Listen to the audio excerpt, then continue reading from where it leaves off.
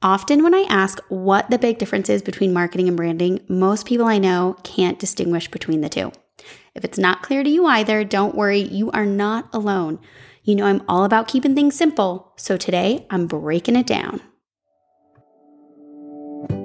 Welcome to Business Her Way, a show dedicated to helping women rewrite the rules of what it means to be a female entrepreneur in today's digital world. Discover the strategies successful women entrepreneurs use to create, build, and scale their online businesses and go behind the scenes of profitable, purpose-driven brands to learn the secrets of standing out in a sea of online sameness. I'm Stephanie Jarash. Let's dive in.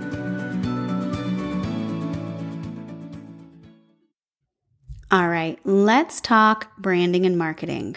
Now, most of the time when I talk about branding or marketing, most people actually kind of think they're very similar. And I'm here to tell you all that there is actually a huge difference and that they work hand in hand. So here's how I like to break it down. Branding is defining your business identity. Marketing is the activity of spreading that identity via targeted messaging. Now, like I said, they do go hand in hand. Usually branding comes first, and then you have marketing and eventually sales. But what I found is that we're often enticed by marketing companies and social media influencers selling their tactic as the silver bullet to solving our business challenges. As a result, we end up marketing ineffectively or not being able to replicate their results because it's not built on a solid brand foundation.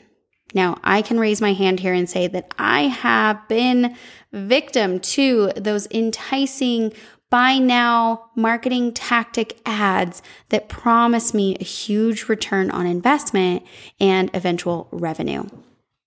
Now, there's also the constant stress of what to do or say next, especially on social media. Raise your hand if you've ever struggled with what to say in your social feeds. I know I have. Plenty of my clients have come to me and just said to me, Stephanie, I don't have Instagram. I don't get on LinkedIn. I don't even really use Facebook for business simply because I don't know what to say. I have no idea what to put on there. And turns out generating content when you don't have a brand identity to base it on is nearly impossible.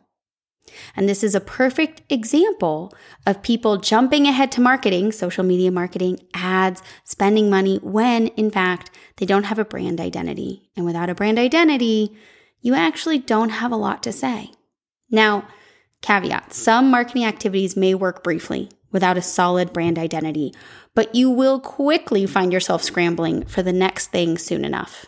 And as we know, that approach doesn't have staying power and often creates confusion around your brand.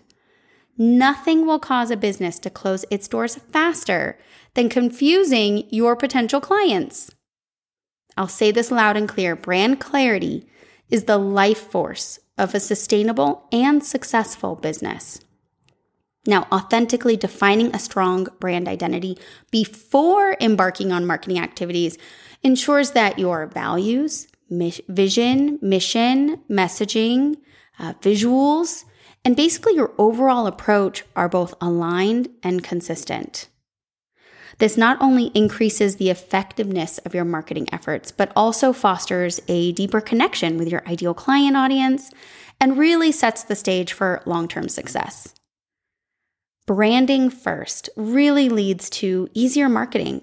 It leads to easier sales, and it leads to a happy, thriving, successful you.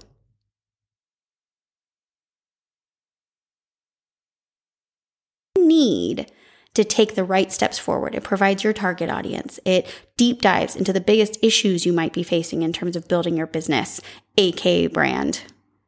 And it's available to you as a standalone. So let's say you're like, thanks, Stephanie. I have the exact blueprint I want now. I'm going to go DIY my website. I'm going to go work with this other person who I already promised to work with. No, actually, I want to work with you, Stephanie. You can do either. You can do things on your own or you can work with us. Now, obviously, I would love for you to work with Brand Psyche, but I really created this product so that way you could get the most out of it without relying on someone else to tell you what to do and how to do it for the rest of your brand experience.